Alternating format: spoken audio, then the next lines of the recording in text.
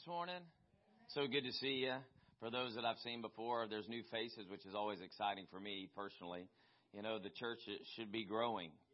But you understand that's not just in numbers. There's an internal growth that has to take place, all right? So we can fill a building with a bunch of bodies but not grow at all. But if we are in the church, our body's there, but our spirit man's growing, that's something significant. Amen? So it's so good to be with you today. I just want to say I'm thankful for Pastor Mark and Ashley because they do such great work. And, I never expected to actually expand Anchor Faith Church beyond St. Augustine. That was something that came in my spirit, man, years ago when Brian and Cheyenne actually come here to start a work called Life Bible Church. And about 18 months in, they were having some challenges, and I went and just spent some time with them. And the Lord said, ask them if they want to be an Anchor Faith Church. I thought, that's odd. So I asked, and they said yes. So, we changed the name. 18 months later, came back up, and something just, didn't seem like we were going in the direction we needed to go, what was happening. And they were like, we believe we need to come down there with you. So in my mind, I'm thinking, I never would have gave them Anchor Faith Church. Right? But the Lord knew. Because Pastor Mark had already been with us.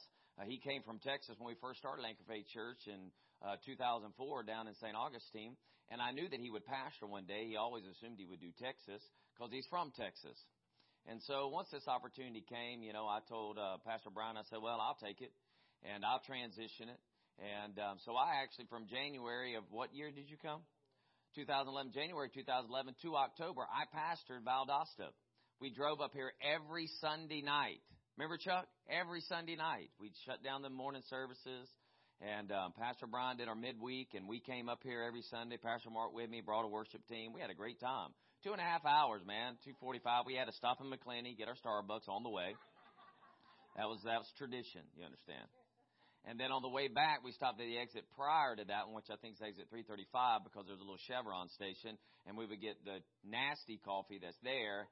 And you would get Sour Patch Kids. You and Pastor Marcus, is disgusting. And when Chase came, he would get those teriyaki flavored beef jerky. The Suburban stunk so bad. But I would get chocolate little cakes with the cream filling on the inside with a little white. Yeah, I don't eat those anymore. But I would eat those. We had a great time, and we would go back, and then we'd get back into St. Augustine probably about 12:30, 1 o'clock, whatever it was. And I said, see y'all in the morning at work, 8 o'clock. No break. And so Pastor Marcus home multiple times said we were praying, Lord, let him allow us to sleep in. That was their boot camp, you understand. See y'all in the morning, 8 o'clock. Let's go. Right? Anyway, I had planned to hold it for a year, but it just seemed right with me and the Holy Ghost. I think it was around June, July, maybe that same year. The Lord said, Pastor Mark's going to take this church, him and Ashley. And I said, So I called him. I said, hey, did the Lord tell you to go to Texas? And he already knew then, because the Lord said, Pastor's going to call you and tell you to take Valdosta, and you're going to take it. Hallelujah. So 3 months later, they did such a great job. I was like, you can have it. I don't need to come up 3 more months. This has been good. I've given birth in 9 months now. You can have it. So, ladies, I know what it's like to give birth. No, honestly, I don't. I was just kidding. Stones. Oh, okay. All right. They say if you pass a kidney stone, it's just as bad, but I've never done that either, so it doesn't matter. All right, if you have your Bibles, let's see where we'll start today. Again, it's so good. Man, great things are happening. Amen? I'll probably start you over in Romans chapter 10. I'll say a few prior to that. Romans chapter 10, I'll get you there. In Matthew chapter 15, verse 3, I always give a bunch of little infomercial stuff, with scriptures. I set things up. My introductions can be about 15 minutes long, and then we'll get started. But in Matthew chapter 15, verse 3, Jesus said to a religious group of people, he says, why do you forsake the commandments of God for the sake of your traditions? And so I just want to encourage you, no matter how long you've been in church, you've always got to be growing and learning. You've got to remain teachable.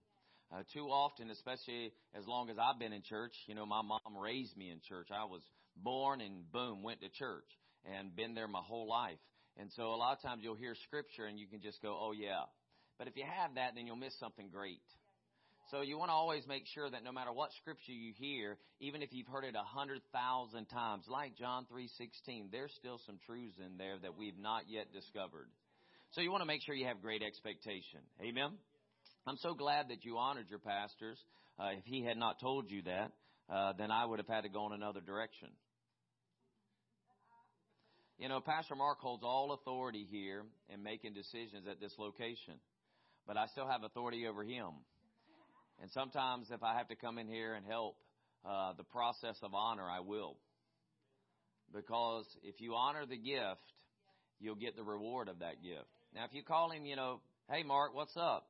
Then you get a friend, and he's a good friend.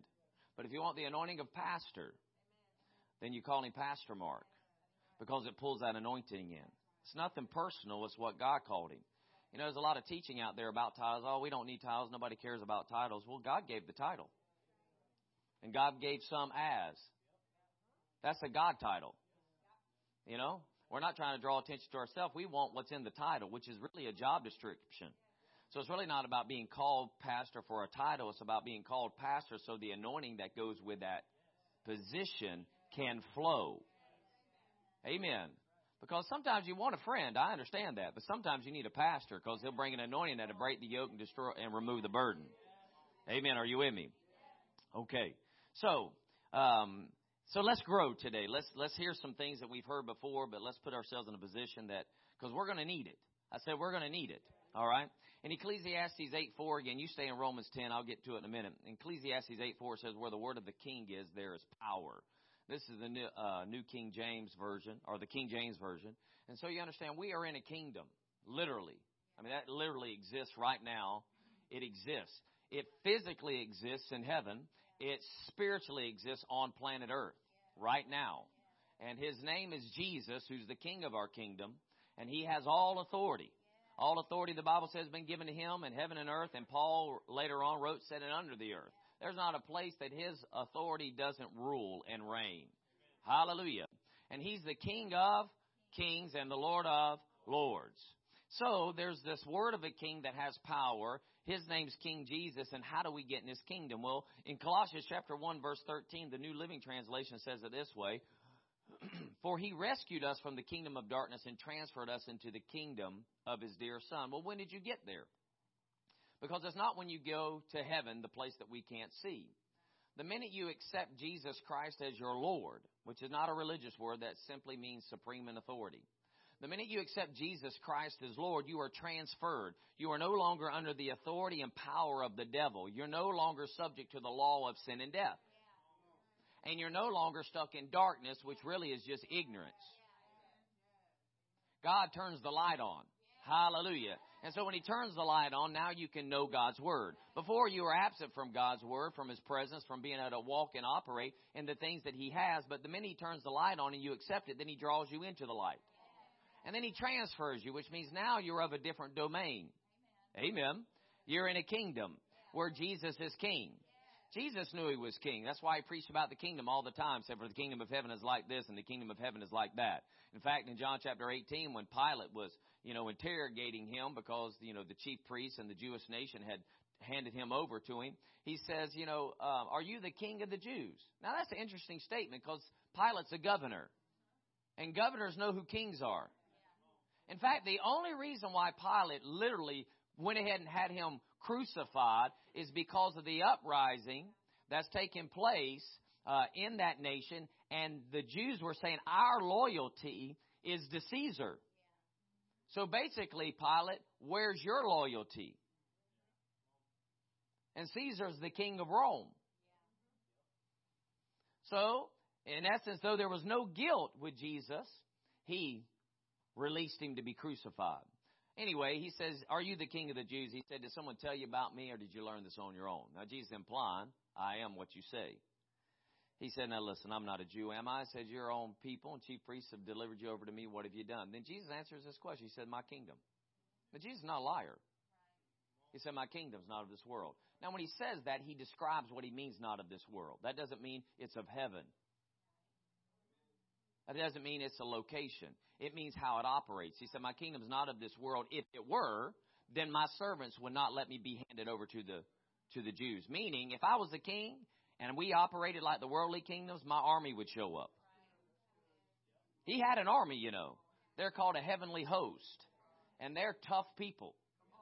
I mean, they are extremely well-versed in tactical battles.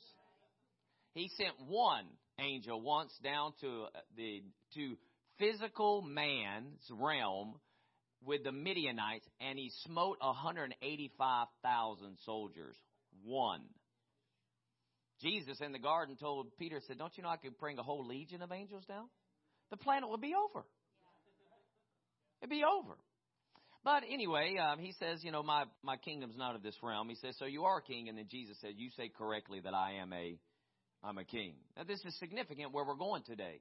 Because it's not good enough that when we hear the word faith, that we think about religion. Because the faith in God is not religion.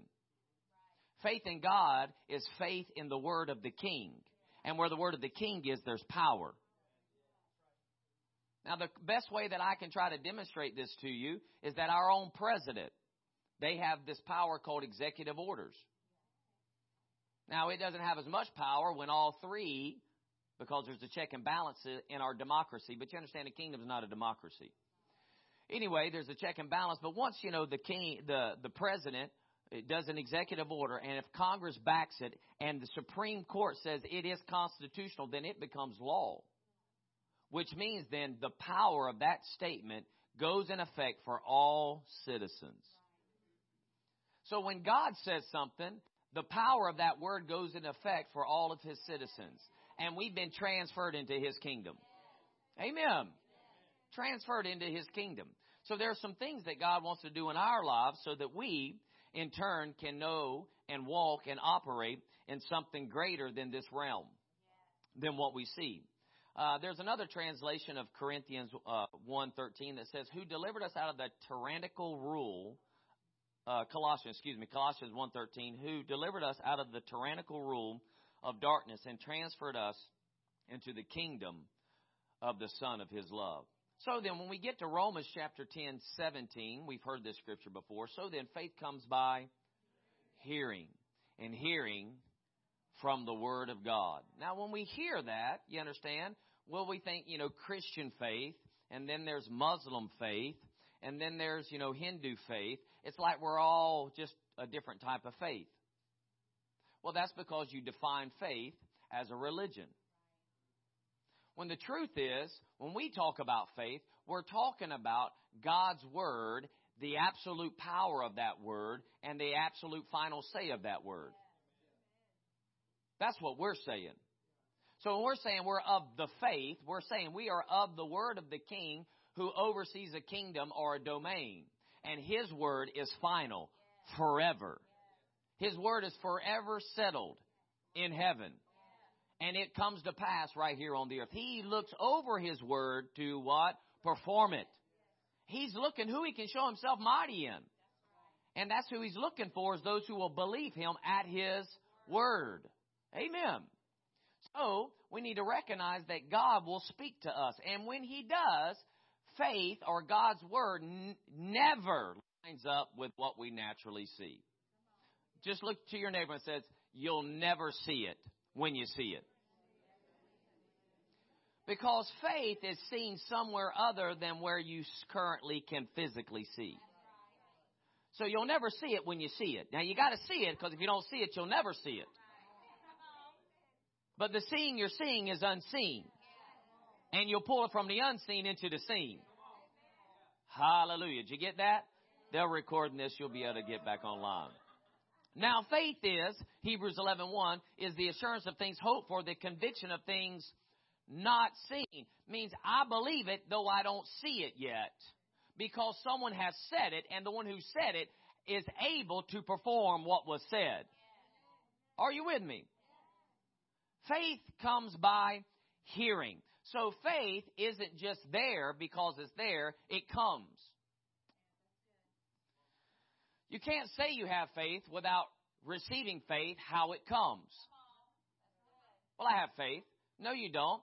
Some people say they have faith but never go to church, never open the Bible. They don't have faith. because they consider themselves being in the faith, or because they're Christians, because one time I came to an altar, I kneeled down with tears and snot and cried out to God to save me. And He did. But then at that moment, you never heard from Him again. Meaning you do not have a practice of listening to Jesus. Now, how do you listen to Jesus every day? There's two ways to listen to Jesus every day. The primary way we listen to Jesus is contained by reading His Word. And reading His Word is God. John 1:1, in the beginning was the Word, and the Word was with God, and the Word was God. And the 14th verse of the same chapter says, and the Word became flesh. So, the Bible is God speaking to us, and if we're not reading it, then we're not hearing it. And if we're not hearing it, then we do not have faith knocking at our door, because faith comes by. The second way is by the Spirit of God that now lives on the inside of us, because we are a child of God. Once we're born again, the Holy Spirit comes and bears witness with our spirit. We're children of God, but not just so He can say, hey, Pastor Ashley, you're going to heaven when you die. That is not the assignment of the Holy Ghost. The assignment of the Holy Ghost is not limited and only for, hey, when you die, you go to heaven. That is not what He's there for. What He's there for is He says, you are a child of God. Now, let me tell you what you're entitled to. Let me teach you some things. Let me instruct you about the kingdom. Let me let you know what you can have now. What's yours today? That dad's sending you today. Because Jesus said, I'll never leave you nor forsake you. Well, how can He do that? Well, because He sent the Holy Ghost.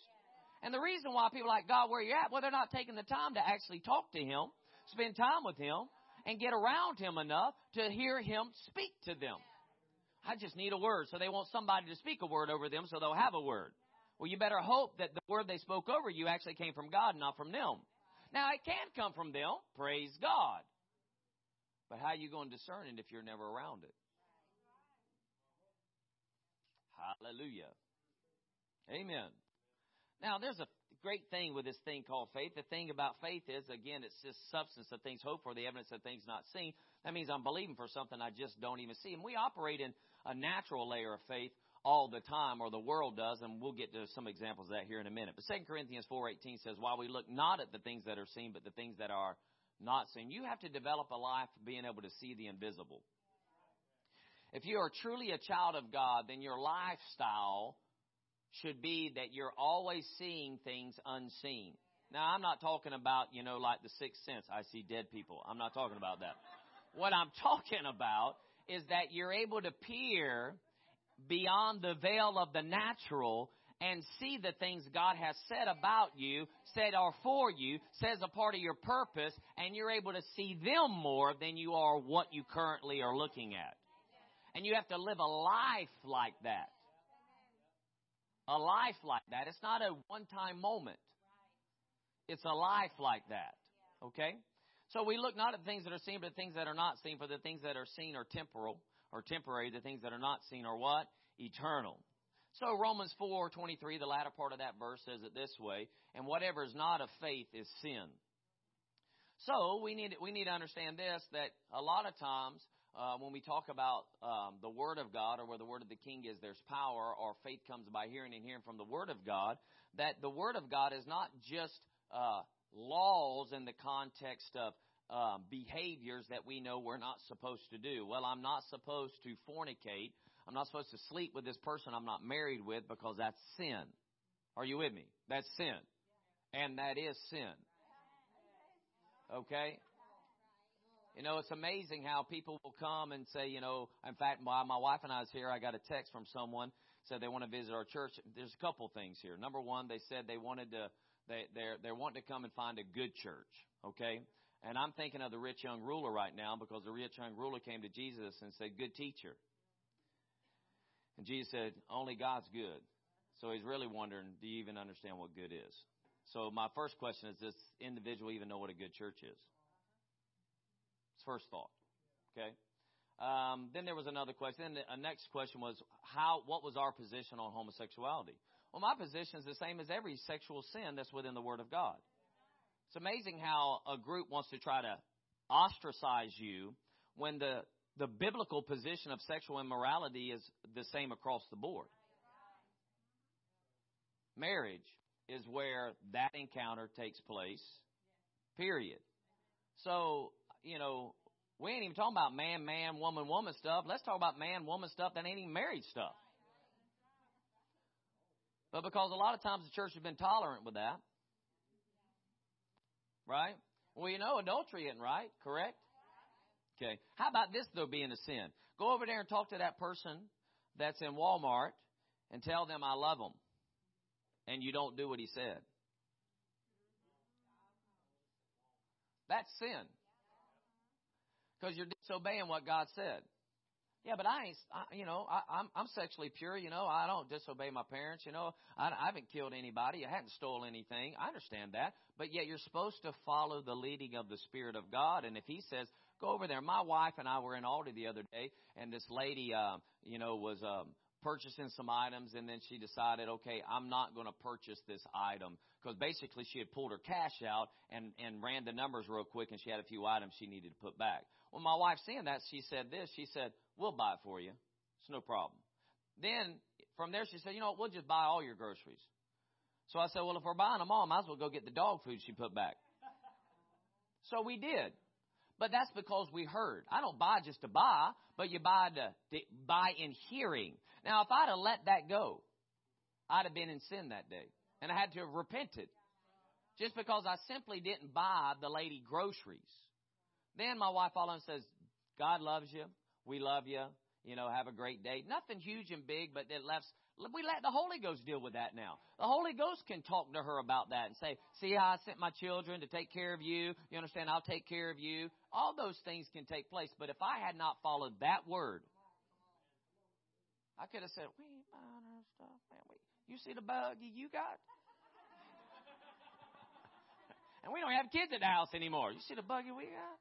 I mean, you can always explain away why, but that inward witness, when God starts to talk, that's there so faith can rise up. Now, let me say it this way. There are times that faith is really just for us. Let me read Hebrews 11:6. How important is faith? And without faith, it's impossible to please Him. All right? Without faith, it is impossible to please Him. Without faith, it is impossible to please Him. Now, that doesn't mean God doesn't love you. But you understand, the God who loves you can be disappointed. And we as natural parents have this happen all the time. We love our kids, but they don't take the trash up when we tell them to. And then we're naturally what? We hate them, we disown them, we get rid of them, tell them they ain't part of the family anymore. We had to let somebody else adopt them. We kick them out. Right? No, I didn't do that either. What we do is we say we are disappointed. And then we correct them. And make a demand that they obey that word, because that word isn't just so you're my personal slave. That word is to teach you so that you will have responsibility, and you're going to need to submit in life, because if you're ever going to follow God, you better learn how to submit. And if you can't submit me that you see, you'll never submit to a God you can't. Amen. So, now, without faith, it's impossible. You have to ask yourself, you may wake up this morning and say, again, God loves me. But the next question you have to ask yourself, is He pleased with me today? Is He pleased with me? And if you're not operating in faith, my question is, what's your faith project? What is it right now that you're currently believing for that you can't see, but you only see with the eyes of faith, but nobody's seen, but you're talking about that it already exists, though nobody sees that it exists? What is it? And we should be living from faith to faith, glory to glory, which means you ought to have a faith project right now. For without faith it's impossible to please God, for he who comes to God must believe that He is and that He's a rewarder of those who seek Him. I'm going to break down 3 words real quick in this passage of Scripture so we can go on to where we're going to go today. The first word I want to break down is the word must. Must means this: to be something that should be done as the result of compulsion. It is necessary. There is a need of it. It behooves. Is right and proper. So notice it says, and without faith it's impossible to please God, for he who comes to God must. So this is necessary. That you are in need of it. It has to be done. It behooves you. You must what? Believe. You must believe. That means you can't hope alone, you must believe. You must get into faith. You must believe what God has said, and what you're believing, He is able to perform. That's why I've spoken of Abraham, the father of many nations, the father of us all, that when he, in hope against hope, when there was really no level of confident expectation that this should occur, he still had a confident expectation this will occur, that he'll have a child, though his wife never could have a child in the 89 years of her life, and them trying did not take place. And then prior to, she finally getting pregnant, she was convinced, well, maybe it's with my handmaid, but I think the reason she did that more was to determine, is it a Abraham problem or a me problem? Well, when the maidservant popped hot, we know it's not Abraham's problem. Are you with me? So you understand the mental issue. See, when we start trying to do it our own way, it'll mess our mind up even more. Because now we can reinforce it's my fault. It's my problem. It's the reason I'm the one. I'm glad that Abraham said, I don't care who's the one. God said it, and it's going to happen. And it said that he did not shrink back, but he grew strong in faith because he believed that God was able to perform what he said he would do. Amen. Why? Because he recognized the king has spoken, and it will be as the king has said. Are you with me? So if there's been authority figures in your life that have said a thing and hadn't done a thing, that is not God. Because God is not a man that he should lie. So if he says it, it will. You can bank it. You can take it to and I'm going to prove it to you specifically, you literally can take it to the bank. Okay? The next one says rewarder. So he must believe that he is. So first you have to believe that God is. God's God. And that he is a rewarder. This word rewarder, when you break it down in the Greek, means this: one who pays wages. To give pay for services rendered. Amen.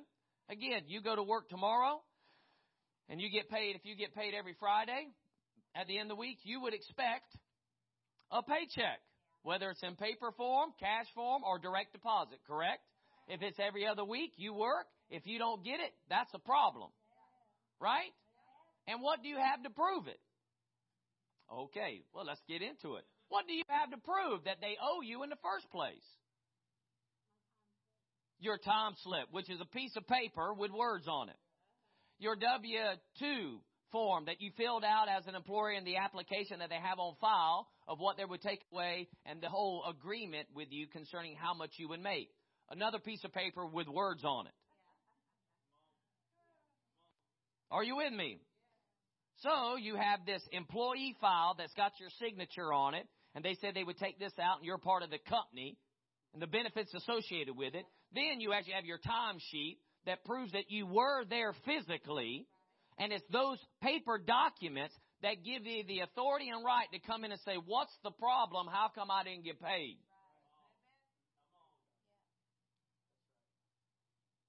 Now, you may let 1 week go if you have a savings account. Most of you will not. I understand.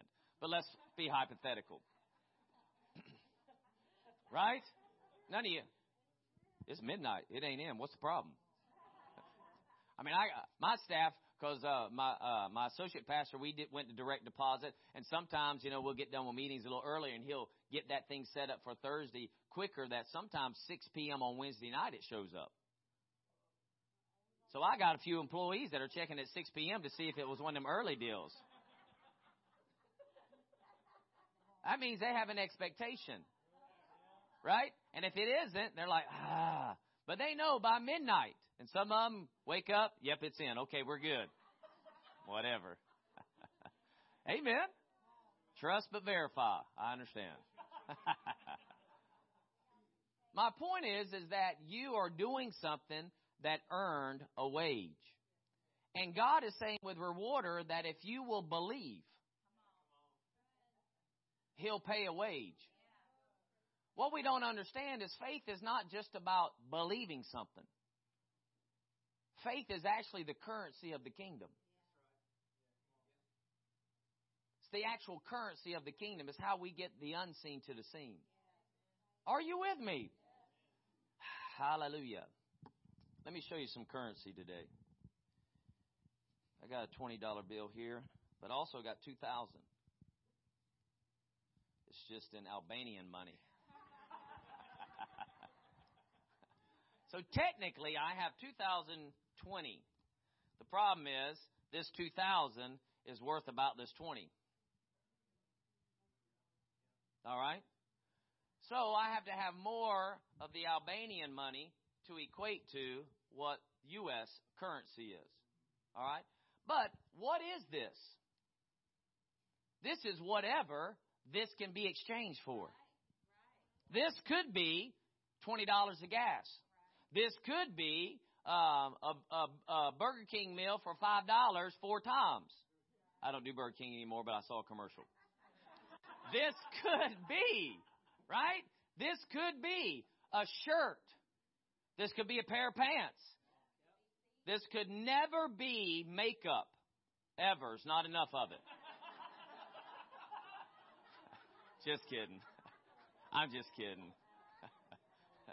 This can be seed. Amen. But it is whatever the exchange is. And that's what faith is. Faith is the exchange. And you understand this, God knows the value that's necessary to get the exchange. He knows the value. All of us, what we want to do is we want to get everything down to rock bottom pricing. We want the deal, the bargain. No, I ain't paying for that. I'll wait till it goes to Marshall's. Right? Then it goes to Marshall's, and you're like, oh, there. See, I told you. See, I pay. You know how much money I saved? You ain't saved no money. All you did was have more money that you transferred somewhere else. Because the $100 you'd have spent on the shirt while it was in the mall, now you spent $100 in Marshall's with more shirts. Amen. I love when people come to me and say, you know, Pastor, we saved you. I said, you didn't save me anything. All you did is give me an opportunity to spend it somewhere else. Really? Because I'm that guy. I'm going to put seed in the ground. You know, I'm not about savings accounts no more than what God wants me to save. Because I'm not going to stand before the Lord one day and say, well, your savings account looked good, but let me tell you all the people who needed it. Now, there's a time to save, and there's times to save that which is right. But all that just equates to touching somebody's life. So I want to live life spent. Not only physically with my finance, but also spiritually pouring my life out to somebody. I'm serious. Because if I'm saving something, it's for a purpose. And that purpose is to get rid of it somewhere, to touch somebody. Not so that I feel good about what's in my account. Because there's some rough things about people who live that kind of life. Seek, the word seek literally means to exert considerable effort and care in learning something. To make a careful search, to seek diligently, to learn, to make an examination, to seek after. Also signifies to require, demand, shall be required. So, guess what? It's no different than you going to work Friday with your employee packet and your timesheet, and all of a sudden something hadn't shown up and you're saying, I make a demand. Do you understand? The king has no problem when you say, I make a demand on what you said. In fact, he wants you to. He wants you to. The problem is a lot of times if we don't watch out, we'll get into these opportunities that we have with God, and we want to negotiate them down naturally. Okay. Hallelujah. There are opportunities that present themselves in order for God to manifest himself before mankind. You need to understand that. And that happens with our faith. Okay? With our faith. Let me give a few scriptures. 1 John 4:4 says, you are from God, little children. You have overcome them, but greater is he that is in you than he who is in the world. So there's going to be opportunities that are afforded to you where God wants to manifest himself before mankind. And you'll show him by your faith. Through your faith. Are you with me? 1 John chapter 5 verse 4 says it this way. New American Standard says, for whatever is born of God overcomes the world. And this is the victory that overcomes the world. Our faith. The Darby says it this way. For all that has been begotten of God gets the victory over the world. And this is the victory that has gotten the victory over the world, our faith. Message says it this way. Every God-begotten person conquers the world's ways.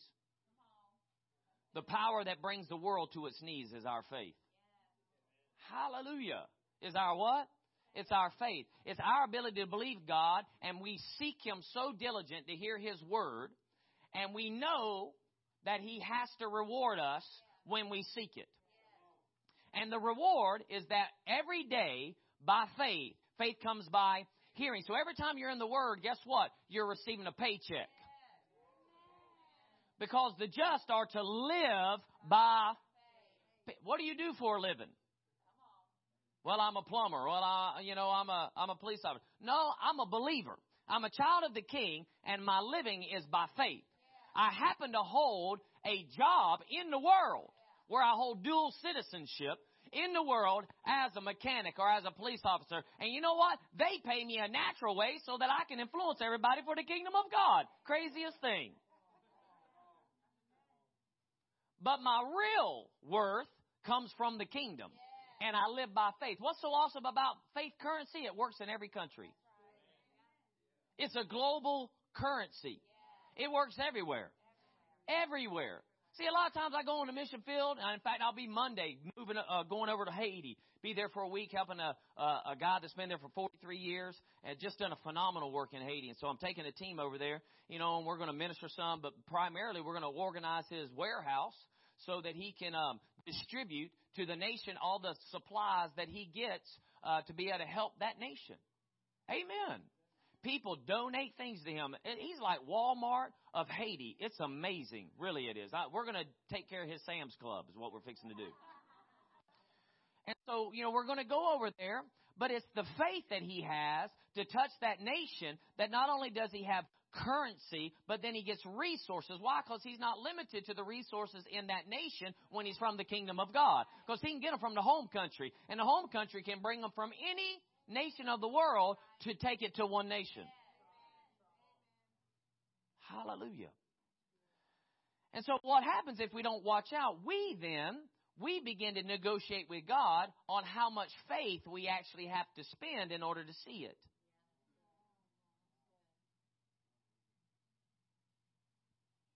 Hallelujah. I'm not willing to spend $100 for that shirt. But if money wasn't an issue,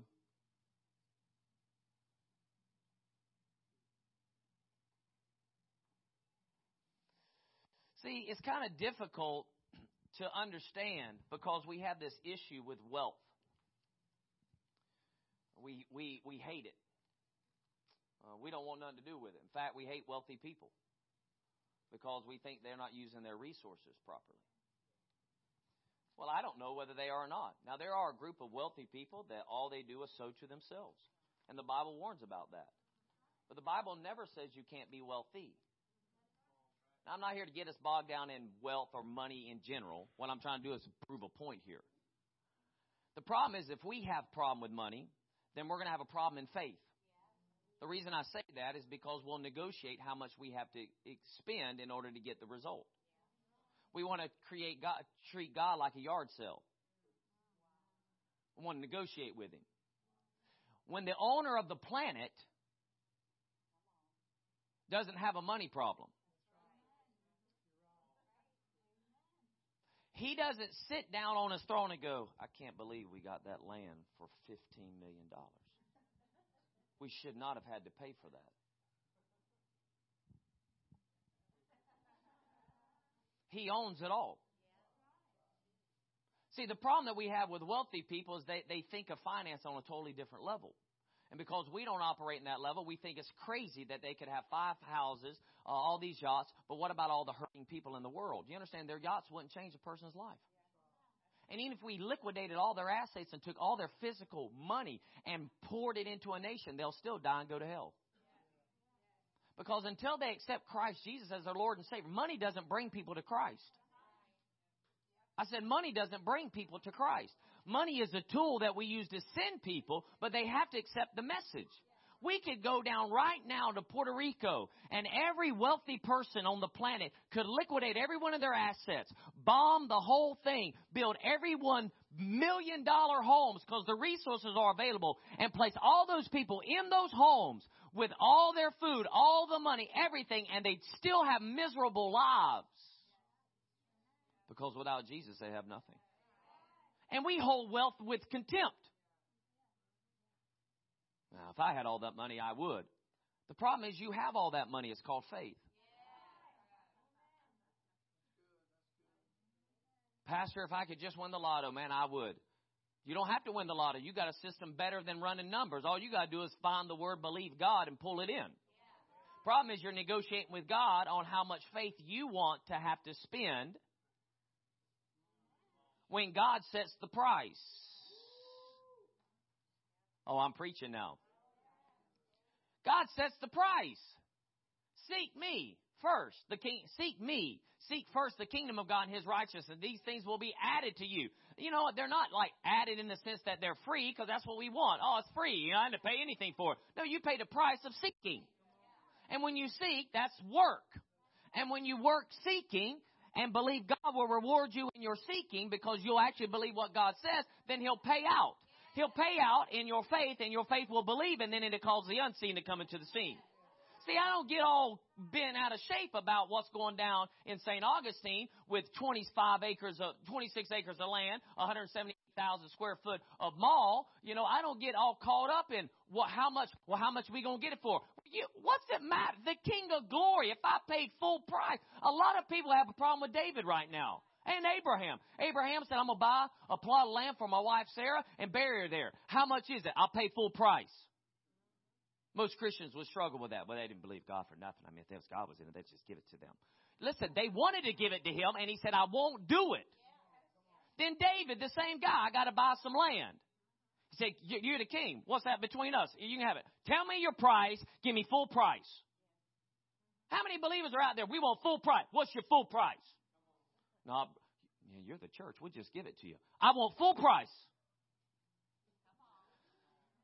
Why? Because we've learned to bargain shop with our faith. Instead of saying, God, what do you need to do? When I met the owner of my property, I said, Lord, I don't know him personally, but you do. And if we need to pay full price to bless him, I'll do it. It's amazing how many Christians want to rob somebody of a blessing.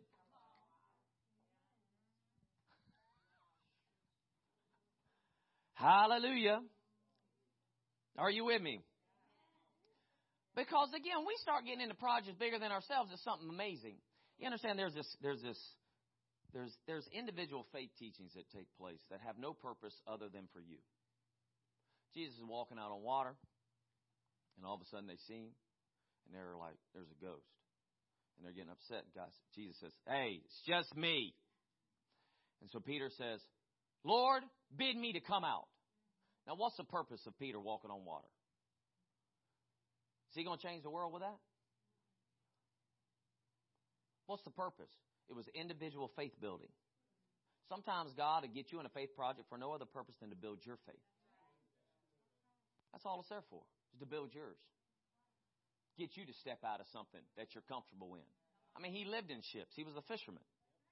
He's jumped in that water on more than one occasion and sunk every time. Every time.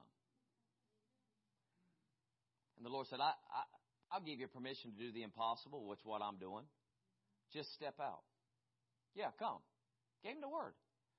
He saw him. He said, he knew, Lord, give me the word. Now, the minute he sought him for his will, bid me to come out. Basically, King, are you willing to let me come out and walk on water like you? The Lord said, I am. Faith happened. And the faith that rose up in him, he said, listen, this is what happened. He's in the boat.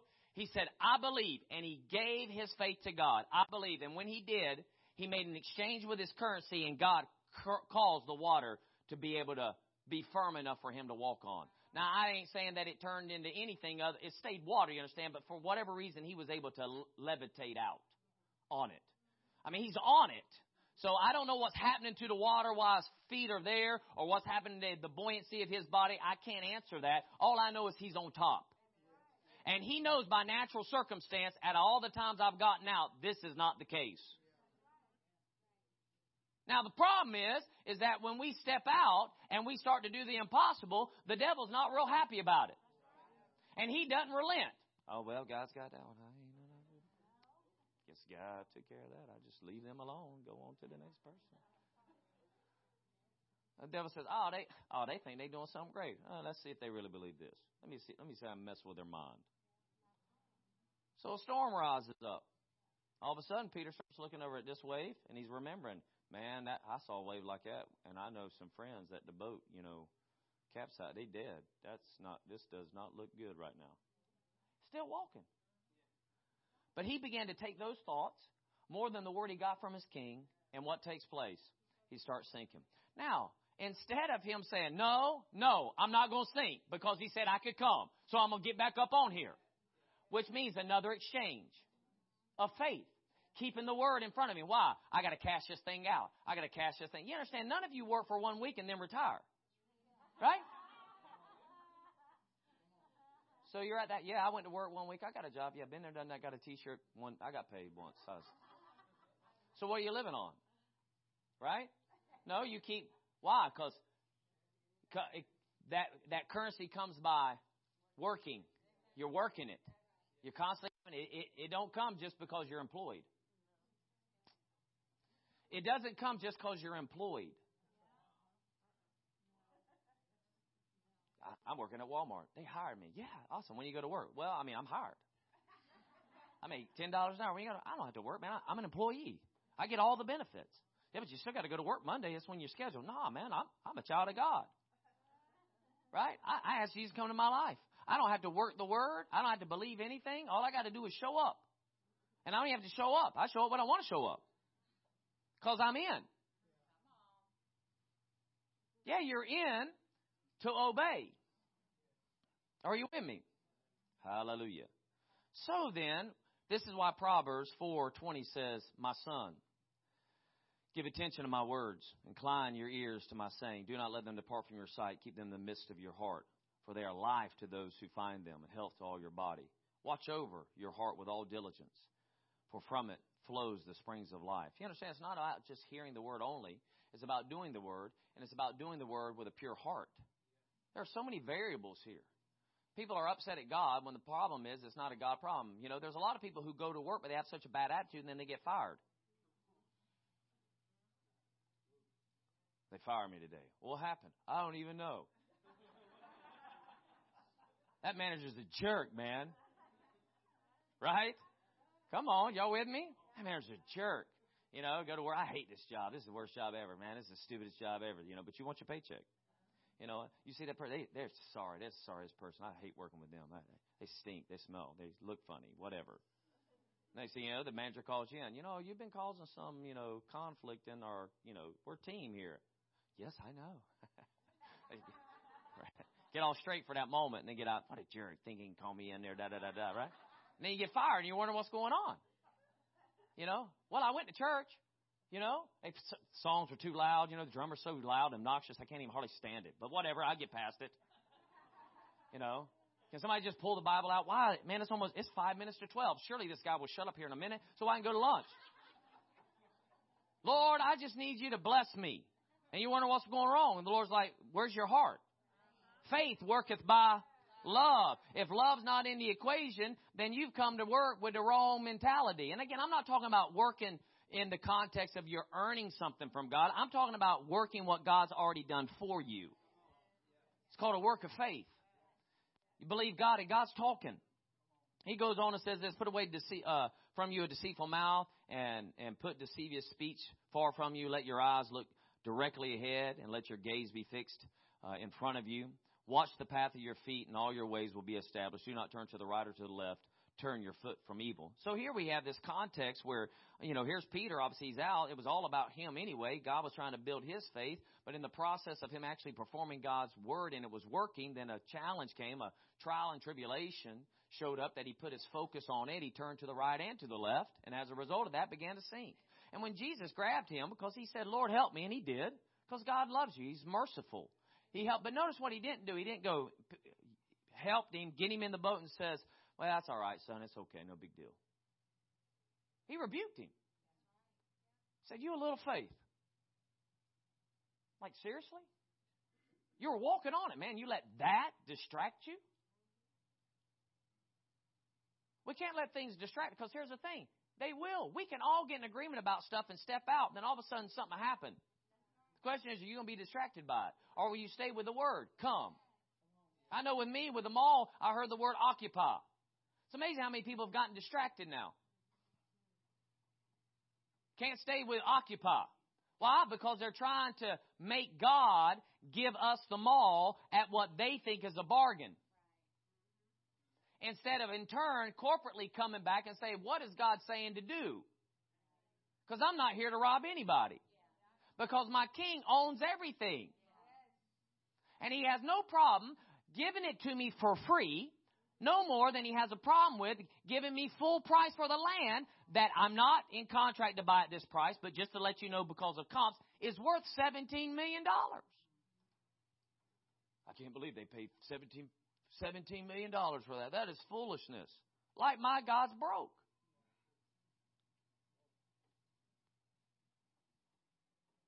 And if we don't watch out, we'll get into these opportunities of faith projects where we want to negotiate. And every faith project requires us to hear because they will be different. So let me close with these couple examples real quick. In Matthew chapter 14, verses 13 to 33, I'm just giving this as an indicator. You read it yourself. Matthew 14, 13 to 33, and Mark 6, 35 to 37. Mark chapter 6, verse 35 and 37. This is the account of feeding 5,000 people. Okay? Now, Jesus obviously has been preaching for 3 days, and they've not eaten anything at all. And before He sends them off, He says, we need to feed them. So the disciples come to Him and say, what are we supposed to do with this great number of people? And we only got the man count, 5,000 men. We do not have the women and children. So we know it's more than that. If everyone's married, that's 10. If everybody has at least 2 kids, we're at 20. I mean, you understand how fast this can go. And I'm being conservative there. Okay? 5,000 men. All right? So we have 5,000 men there. And so Jesus says, we need to feed them. And so they come and ask Him. The market count says, listen, if we went, you want us to go buy bread? Because it would cost 200 denarii. Now, they would not suggest something they didn't have. You have to get out of your mind that Jesus was broke, because He was not. Judas cannot embezzle money off nothing. All right?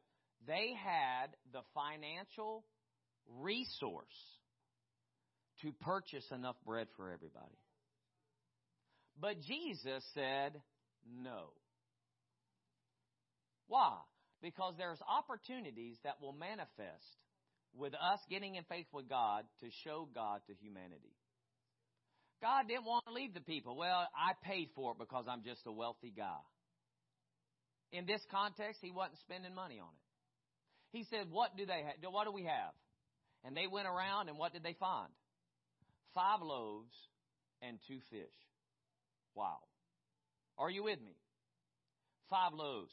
So there are issues that occur naturally are not necessarily solved naturally. We need to understand that. Don't put pressure on your pastor to solve the vision's issues or problems, because every vision will have a problem. And every expansion of that vision will have a conflict. And don't put him in the position that you require him to solve it naturally. Especially when natural means are there to solve it. I don't know why you just don't pay for it. Because God didn't say to pay for it. Well, this is silly. We have it in the bank. Come on, are you with me? Even when a natural way is available, God's will is actually something different. Because why? How do you...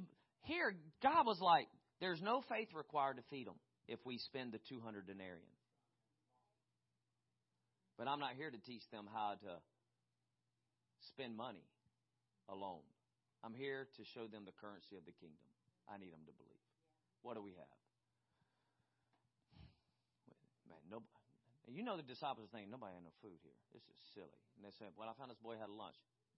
You want me to take him to Jesus? What's he got? Oh, my gosh, man. This is embarrassment. This is embarrassment. This is slap and embarrassment. Okay. I don't understand why he just won't let us spend the $200. I mean, this thing be done. You know how long? I mean, logistically, it's going to be pain because we don't have enough Marita trucks to get it here anyway. And I think some being shut down on Sunday, they don't even work. But I'm just saying that, man, we're going to take a kid's lunch, man. Now, we ain't talking like a couple whales that were on the shore. You got to get that out your mind, big fish. We're talking about a boy's lunch. And Jesus was looking just for this opportunity. So we need to understand this. When the purpose for help is evident, it does not mean that the means to meet it is evident. I look at Anchor Faith Church Valdosta, and it is evident you need to move. Evident. But that does not mean that the means to move is as evident. I mean, it's one thing for you to individually decide you're going to step out, but it's another thing for you as a church body to decide it's time to move. Corporately say, we're going to get behind the next place. Do you understand? Before I still hadn't bought property, but I don't care. I can preach without property. But ultimately, I got to be where God tells me to be. I mean, I can go buy 5 acres somewhere and build some cute little church somewhere, look much like that building in front of you, and run. I could do everything natural. I could totally do it. But then where's faith in that? Because faith has a definition, believe in that which I can't see. If I built my life around what I literally had in my account with the congregation members that I had and kept everything to where I can naturally see it, where would faith ever be in any move I ever did? And what? Lord, I would love, 100 acres, that would be so awesome, God. But, we just don't have that. So, Lord, you're going to have to work a miracle for it, like we're negotiating. Instead of, Lord, you want us to pay full price? I don't know where you're at. Free, full price, whatever, is going to cost me faith either way. So whether I need faith to believe get it for free or believe God to pay full price for it, you're well able to give me the word. Just give me the word. Because whatever word you give me, you can get it. Now, again, I don't have a problem if people in my community say, man, that church, man, they spent $17 million on that mall. Again, we haven't. I'm just being hypothetical. Then they put, $25 million into it to remodel it. I mean, gosh, think of all the people at other parts of the planet that God could have helped and saved. Shut up. Shut up. Because God told me to do that. So God's in that. And the people I'm building inside the building is worth more than the $25 million I could send to another country. Because the people I could send has a reservoir and an account that has no wind called faith. $25 million I spend like that. Gone. It's gone. Because my vision's bigger than that. I mean, if your vision's not bigger than your checking account, you're not living by faith enough. You got to put yourself in a position that you're like, man, we got to go somewhere. How you going? You can't afford that. It ain't about afford. I'm looking for a house now. God told us to sell our house. And we decided for sale by owner. Great. For sale by, been there 12 years. Beautiful little home. Loved it. A lot of sweat equity. Literal sweat equity. 3 times over sweat equity. Okay, remodeled about 3 times. So, we knew it was time. Marcy, she did all the little stuff, took the pictures, did a little write-up, put it on Facebook, put it on Craigslist, and next thing you know, put our little for sale sign, 24 hours. Within 24 hours, we get a call. We'd like to see it at 5. Okay, we'll show it to you at 5 on that same Saturday. No problem. Okay. They show it 2 hours later, call, we want it. How much will you take less? My wife's like, it's only been on the market for 24 hours. We're not taking nothing off. If you want it, you're going to take it for the price. Okay. Signed the contract Friday. They want to close in 35 days, which is the day I come back from India. That's the problem. I mean, I'm going to Haiti for a week now. Then I'm going to India November the 6th through the 17th, and I got to find another house. Hallelujah. Now, the house I'm looking at, I can't afford. Because I don't go looking for houses on what I can afford. I go looking for houses, God, where do you want me? Because of the vision, the purpose in me. What God wants to do in the next stage. So, one or the other. He's going to get it down to where I can, or He's going to bring it in somehow. I'm not a yard sale faith man. I pay the price of whatever God says that gets the result. Period. Period. Because if I can believe God for 1,000, I can believe God for 10,000. If I can believe for 10,000, I can go to 100,000. I'm just talking monetary. If I can believe God for the sick, if I can believe God that people be healed, if I can believe God that people get born again, I believe God that people's minds will be renewed, and if I can believe God that we can grow a church and keep being attitude. There's so many variables I'm believing God for now. Right now at Anchor Faith Church, we're believing for 1,000 adults. Just adults. I don't care about the kids. I'm going to be like Jesus. Count the adults. I didn't say men. I went with adults. That's where my face at right now. But there come a day, I want 1,000 men only. I want 5,000 men like that now. Women and children, whatever comes with them comes. Right? We're talking about believing for things. So let's not negotiate. Let's say, what do you need to do? And believe. Then when Pastor Mark says, man, I've been before God, and I believe we need to go here. Pastor Mark, for us to have that is prime property, Pastor Mark. Well, where do you think the king sets up his camp at? On the outskirts of town? Is that what he does? No, he wants his presence known. He wants people to come by and see his kingdom all the time. And then all of a sudden, I don't know what it is. I can't even tell you how many times. I want to do a billboard, It just says, just do what you're thinking. Come to Anchor Faith Church. I can't tell you how many people come in and say, man, I've been thinking about coming here for a long time. You know what? God's been talking to you for a long time then. So we know where we got to work with you because you don't follow God very well. Because a year ago you could have been here. Right? Amen. You've heard friends of yours. Some of you are here today say, I heard about you, I thought about it, but, why did it take you so long? Don't let it take you so long no more. Believe God. Stand. Do. Be believers.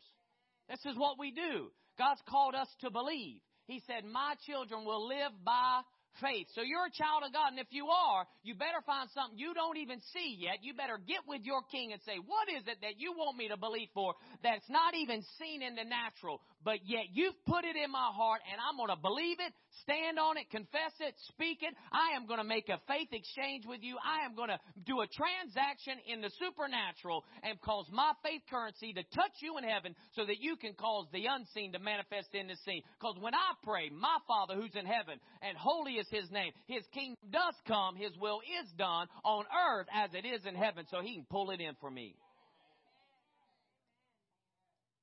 And it's time for this church to corporately get behind the next place. You understand? You may do a couple steps. You need to be seen just to get enough, sometimes enough momentum to get to where you get. What is property? I mean, if I could convince half the church, I could run on way less. I have a great statement for the next person. Well, the church is not a building, but they won't come without it. I'd go down to the beach every Sunday. Rain, shine, high tide, low tide, doesn't matter. And I just sit on the dirt, and I'll preach. I can preach to you. But they like that comfort. They like the climate control, the chairs. You will not keep a group. No, that's probably about a building too, isn't it? Probably about some land. It probably is, actually. Because none of us have gotten to the maturity that I go to the dirt just to hear the word. Whew. We got a lot to do to still grow up, right? Amen. Let's just keep moving, keep confessing, keep moving forward. Because at Anchor Faith Church, we're always advancing. Let's pray. Father, with every head bowed and every eye closed, no one's looking around. If you're here today, you can't live this kind of life without being born again, which literally means, when translated, means born from above. Until you become a citizen of the kingdom of heaven, then you can't operate in his economy, nor can you operate with the substance that brings the unseen into the seen. And I'm telling you, you're not limited to your wallet, to what the world has said is your worth. How much your job says you make. You're not limited, ever. Jesus did not need 200 denarii to buy bread. All he needed was a word over 5 loaves and 2 fish. And it was more than enough to feed all the men, women, and children and have 12 basketfuls by which all of his disciples had to carry home for the boy. I don't know exactly what God's saying in the move. But I do know this. Whatever he says, he can do. So before you get naturally minded on whether or not God has spoken to someone, well, I can't believe they'd pay that kind of price, or they would move in that location. Well, when the king's in it, it'll work. Even when conflict comes, if you stay on what you said, what you heard from God, it'll come to pass. And it'll maintain and overflow and be exceeding abundant. So, Lord, help us that when we go to you, we don't try to negotiate on how much price we have to pay to get it to come in. For some, it may mean, I'd love to talk to you. Get into prayer and fasting for 3 days and seek me. That's too much of a cost. Can I just skip a cup of coffee this morning? You're trying to take God to a yard sale. No, He owns it all. He is there to give freely to you, but at His word to you. So if you're not born again, I'm telling you, today's the day. Today be a great day to make Jesus the Lord of your life. Today be a great day to say, I'm getting into this kingdom. I'm getting into the place that this currency is global. And it will cause things to come to me that I don't have to be concerned naturally whether I have it or not. I have the word of my King. Is there anyone at all says, I need to be born again today? Pastor Earl, would you pray for me? I need to know that I know I'm a child of God. Anyone at all? Lift your hand, would you? Anyone at all? Say, that's me. That's me. Anyone at all? Well, Father, I thank you for your word today. I bless Anchor Faith Church Valdosta. I bless all these that have already partnered with the church. I thank you, Lord, that we see it beyond these walls. We see it out from behind this building. And Father God, it's going to be another step of faith. It's going to be another step of faith. You're not limited. You don't have to take them to a bigger building paying less money. You can take them to a bigger building paying more money and still supply the need. So, Father, I thank you they have seed in the ground. I thank you that there are people of faith. I thank you, Lord, they don't get lost in transition and say, well, I like it when we were hidden in behind everything. You know, I could go privately. No, we need to be seen. We are a light that's set on a hill and needs to shine. And the word that's preached here needs to be heard and needs to be in front of the community always and often. So, Lord, raise this place up. Raise it up, Lord, to leave this location. Bring all the supply. Touch the hearts of whoever needs to touch. Put us in the greatest position so that when we look back on this, we'll say, but God. And our faith will be stronger, not only individually, but corporately as a church in Valdosta and churches that are in 2 locations. In Jesus' name, amen. Hallelujah. Hallelujah. If I could just give you a quick action item from that message, I think we need to take some time and ask yourself, in what areas in your life have you lowered the value that God has assigned to something? Have you tried to determine on your own what something is worth? What it's going to really take to mend the marriage? What it's really going to take to see that thing come to pass? What it's really going to take to see healing in your body? Have you lowered the value and said, God, I'm only willing to put this in. You need to meet me down here. We need to ask ourselves, God, what is the value that you've assigned to this marriage? What's the value you've assigned to receiving this healing? And I'm going to raise my faith. I'm going to raise my level. I'm going to exchange the amount of currency that you're asking for. We need to quit asking God to come down to us, and we need to start developing our faith. That's why he turned to Peter in that boat and said, you of little faith. You thought it was going to take this much faith, and I'm telling you it's going to be. But this is the thing, guys. We can't devalue the faith that we have, because he said if you have faith as of a mustard seed, you would be surprised what your step of faith would accomplish in your life. You would be surprised. You pulled out a 20 and the guy says that's going to be 25. You would be surprised what you would get for that extra $5 if you would put that extra step in. Amen. Amen. We're going to give you an opportunity to make an exchange of faith naturally and spiritually as our usher